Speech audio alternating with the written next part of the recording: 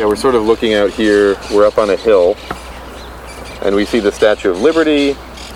We see IKEA. We see the Brooklyn Queens Expressway. And we have this lore about the cemetery where they say that the founders of the cemetery, Henry Pierpont and its designer David Bates Douglas, came here and thought that it was close enough from a day trip from Manhattan, but far enough away that it would never get developed. And we see that the Con Edison plant on one side and the Jackie Gleason bus terminal and all this urban sprawl in front of us now, it is developed, but the landscape is maintained. And because it's a landscape that's maintained in perpetuity, as our sort of responsibility to our lot owners, it also gives us the opportunity to sort of say, what are the best practices to make sure the landscape is around in the future? What do we need to change, and how do we need to adapt what we're doing in order to make and preserve the landscape moving forward? Welcome to Wild Talk. Welcome to Wild Talk. Welcome to Wild Talk. Welcome to Wild Talk. Let's head outside. Greenwood Cemetery is an oddly wild place. It's in the middle of Brooklyn, kind of near Sunset Park, south of Prospect Park. 478 acres that feels unexpectedly wild. Big old trees, bees, fungus, birds, flowers. But of course it's also full of dead people. I've been going to Greenwood Cemetery for years now. I don't know anyone there. I mean, I didn't know anyone before they died, but I've gotten to know some of the dead people there. I'm writing a book about a Civil War regiment from Brooklyn, and many of the soldiers and officers are buried there. And I've even gotten to do some Zoom lectures with the historian Jeff Richmond. But believe me when I tell you that Greenwood Cemetery and their permanent residents, as they call them, it's a who's who of the 19th century. You've got famous actresses and Civil War generals, industrialists, businessmen, early developers of Brooklyn. There's Boss Tweed, there's Samuel Morse, inventor of the Morse code. In fact, Jay Erickson, the host of this podcast, and I once drank hard cider from Apple's Grown on the grave of Samuel Morse. And that tells you a little bit about what Greenwood is today. It's not just a burial ground, it's a breeding ground. It's a place of birth and renewal and life, and full of excitement. Rural cemeteries, we often discuss this as the sort of the first publicly accessible green spaces. They predate all the botanic gardens, all the public parks, and they offered city dwellers an opportunity to experience nature within an urban environment. Fresh air and, being around trees. My name is Joe Charup, and I'm the director of horticulture. And you grew up in Manhattan, which is I guess a counterintuitive place for someone, a horticulturalist maybe, yeah. one might think. I grew up with a healthy fear of trees, I think, and I graduated from college and I got a master's in literature at Brooklyn College, and I was doing a postbac to go to medical school, and I began working at a research lab that specialized in researching in paternal age-related schizophrenia, so the schizophrenia from the age of the father at the time of conception. While I was doing that, which was pretty emotionally taxing work, I would help a friend who had a gardening business do plant installs. That led to me building the site at which I got married to my wife in Connecticut, and from there I just had the bug, wanted to learn a lot about plants, and then met a woman who was the vice president of glasshouses and conservatory at the New York Botanical Garden at a dinner. I just happened to sit next to her, and I asked her where she'd trained. She referred me to this School of Professional Horticulture at the New York Botanical Garden, which she had attended. And so a month later I applied, and this has been my track ever since. Amazing. Yeah. And do you still live in Manhattan? We actually live here in the cemetery, my family and I. I'm serious. Yeah. Wait. There's a house over on Fort Hamilton Parkway, the Gothic structure that I live in. Are you kidding? No. Is that comes? Lucky one. That comes with the job? It comes. No, it was offered to me and my family a few years ago, and it was renovated, and we moved in. That is insane. Yeah, we feel very fortunate. So I live there with my wife and 2 children. You live in a cemetery. Your kids are growing up in a cemetery. This is going to be a children's book, obviously. My son is 3.5, and my daughter is 8 months. So they're really growing up in a cemetery. Yeah, with a healthy sense of mortality from a very early age. Does that hover over your work life? I mean, do you think about death regularly now, or is it all just sort of backdrop? I mean, I don't think about death any more than I used to think about it. I think what working in a cemetery has really hit home is that death is inescapable from life, and that, we plant trees and we plant living organisms in the ground. They grow, some of them die, and people live and die, and it's a part of life. It's just made it more matter of fact. When you're out in the field doing field work, there are over, I think, 400,000 monuments on this ground. So you are constantly coming upon little treasures, like a headstone that you've never seen. You're coming across a name, or there will be something inscribed on the epitaph. And, this job is really cool in that we are able to preserve memories of, or just the names of people who otherwise might have been forgotten.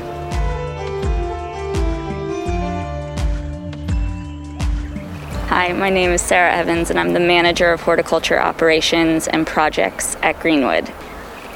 So I was born and raised in Maryland, and then I moved up here when I transferred from American University down in Washington, D.C., and completed my undergrad at Brooklyn College. My major is urban sustainability, concentrations in environmental science and sociology. Part of my job is to oversee a lot of the research initiatives and support them. And upcoming, I will be supervising, and Greenwood will be hosting research into feral cats of New York City. This will be done by a student from Columbia University, and essentially it's going to be tracking research where they're going to look at sort of just contract tracing of where these cats are going, so where they're going, wow. Sort of what resources they pool around. We're also going to be collaring other wildlife, so some of our groundhogs, our skunks, our raccoons that are here, to also see when they are interacting with one another. The feral cats in New York City are just booming. That's it, and so they come through the cemetery, or that's just you're supporting them? So no, because of your other... No, there's a colony of cats that lives just behind our service yard. So those are the cats that are primarily going to be trapped, neutered, released, or rather returned and studied. Okay, like DNA? Where they go, there will be samples taken. Yeah, so blood, stool, urine, saliva. Any parasites will be removed from them. They're going to be vaccinated. Yeah. There's another pretty notable feral population at Greenwood. They're kind of hard to miss. When you come in the main entrance of Greenwood Cemetery, there are these big Gothic Revival arches designed by Richard Upjohn. And they were built in 1861 of brownstone. They've got biblical scenes tucked throughout the arches. And tucked throughout the biblical scenes and the Gothic details up high are nests of monk parrots. According to local birder Steve Baldwin, they came from Argentina in the 1950s. It was sort of a craze back then to bring parrots as pets, and they got loose from a ship or from people's homes, and it became a real problem in New York City. And the city actually sent out death squads, apparently, to kill all the feral parrots in the city, and this group escaped and took up residence at Greenwood Cemetery. And you can hear them squawking constantly, almost year-round. They're loud, and it's exotic and haunting. They're an invasive species, of course, but aren't we all?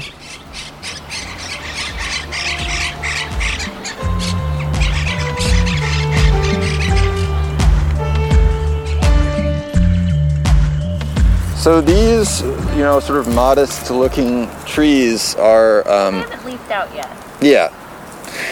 They're semi-evergreen. Yeah, so these are southern live oaks. Wow. So They were collected as part of a seed collecting trip by Arnold Arboretum and Morris Arboretum, Michael Dozman and Anthony Aiello, and this was from the northernmost seed population near the University of Richmond's cafeteria. This tree was growing there when they took seeds from it, and the U.S. Arboretum propagated them and then gave us 6 of them. And we planted them when they were about this big, and we didn't think they were going to make it through the winter. And this is their 4th year now. Is that like a quarter around or a nickel around? What do you got there? Oh, sorry. Yeah, it's about... They were like this tall. So like 3 feet tall. Yeah. They were saplings, if you will. Yeah. And now they're over 8 feet tall. So trees that were considered marginally hardy in this zone now are thriving here, and suggest not only something about assisted species migration, but also about, the appropriateness of certain trees, the utility of southern species in New York or in northern climates which are getting warmer. So are these the trees that are going to be the oaks that we have around the city in the future? Who knows? But it's, a landscape such as this with this much size gives us the opportunity to experiment and try these different things that we've been trying because we have this resource and we feel like doing stuff like this is part of our responsibility. So do you suspect that the trees would not have survived 20 years ago? According No. to the USGS hardiness zones, yeah. Yeah, I don't think so. And we use this planting with a interpretive panel here, which is part of an interpretive program that we called Alive at Greenwood, which also we have a mobile app that's in English and Spanish that talks about all of these things as well. But we created this obelisk here, which is, I think, 10 feet tall, Corten steel obelisk with a plaque in front that says "Planting for the Future," and it describes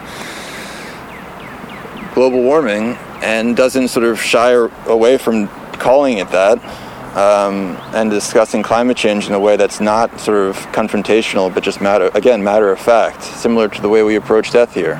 So it's like, this is a reality, this is how we're responding to it, and the reason we are responding to it is because, again, of this landscape being a resource and sort of a responsibility too. Are there species that are not doing as well for the same reason, sort of the flip side of this? We're seeing a lot of our pin oaks are really old, so they're suffering, but we also think they require a colder winter than we're really having right now. Our European beech are long suffering from a fungal disease called Phytophthora and the humidity of our summers, which they don't really like anymore, and that's a tree that's such a central part of this landscape that we're slowly losing. And so what do? Well, we think of the genus Fagus, which is the beech genus, and we say, well, we don't have that many American beech. In fact, we had one that was felled this summer that definitely predated the cemetery. So we plant more American beech, and we try to shore up that genus from being completely obliterated here by occasionally planting younger European beeches, realizing that we're going to have to inoculate them to protect them from this fungal disease. But maybe try to find a tree that can serve the same aesthetic purpose that the beech did. Although, they're singular species in the way that their design covers everything below it, and their leaves are sort of made to absorb as much light as possible where they overlap. I feel like magnolia could replace beech to some degree. I don't think they have the same stature. Yeah, they don't have don't get bulky. Elephant form. Yeah, I see. Nothing can really replace beech, and maybe that's the point. But, in a landscape like this, there is some degree of loss, so...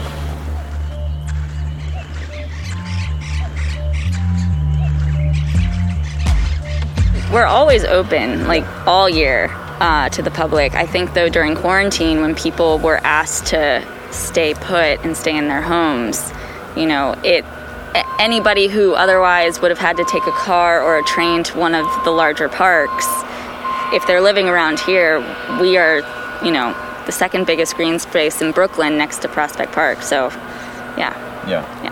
I think opening our accessibility during COVID was very much sort of a return to our understanding that this place can serve as many things to many different people at the same time. I mean, as we were dealing with the, unprecedented increase in burials, we were also seeing unprecedented visitorship for people coming for non-burial related just leisure activity. So that there was the fact that we were serving where our business is burying the dead, but we also provide this as a green space for the community, for people who can safely socially distance in a place that doesn't promote active recreation, but one passive recreation, so sort of more thoughtful experiences and, not to sound hokey, but communing with nature in a space like this. It's not a natural landscape. This is very much a designed landscape with view corridors and, planted trellis and vistas and so on, so that it's conceived of in a way to allow nature to seem sort of more powerful and larger than you, and you to sort of be humbled around it. But for that, can also aid those who are grieving, and can also, add a place of security in a time which was very disruptive and confusing. Scary. Yeah, scary. Scary. I think that's like you look at this landscape and sort of there is a calming element to it being here. I don't think it's hokey to think of the cemetery as a place where you can think about life and death. I think that the whole point of it was conceived that way, to have these large living organisms be in a place in which the dead were buried. It's showing, not in a subtle way, the continuity of life.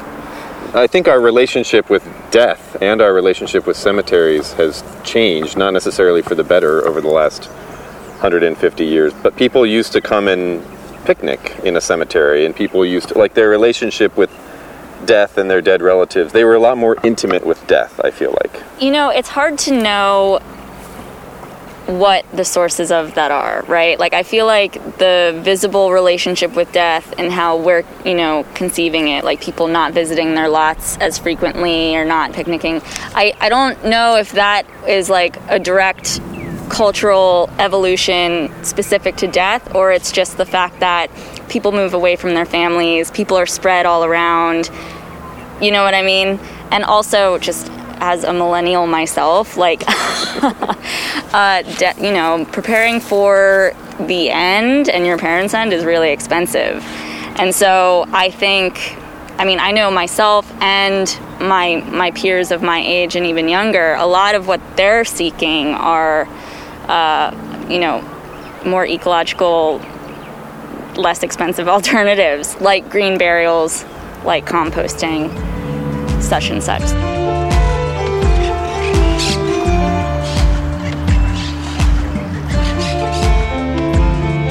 Last spring was so scary, but this spring I am noticing way more how flowers trap light in a way where I feel very emotional.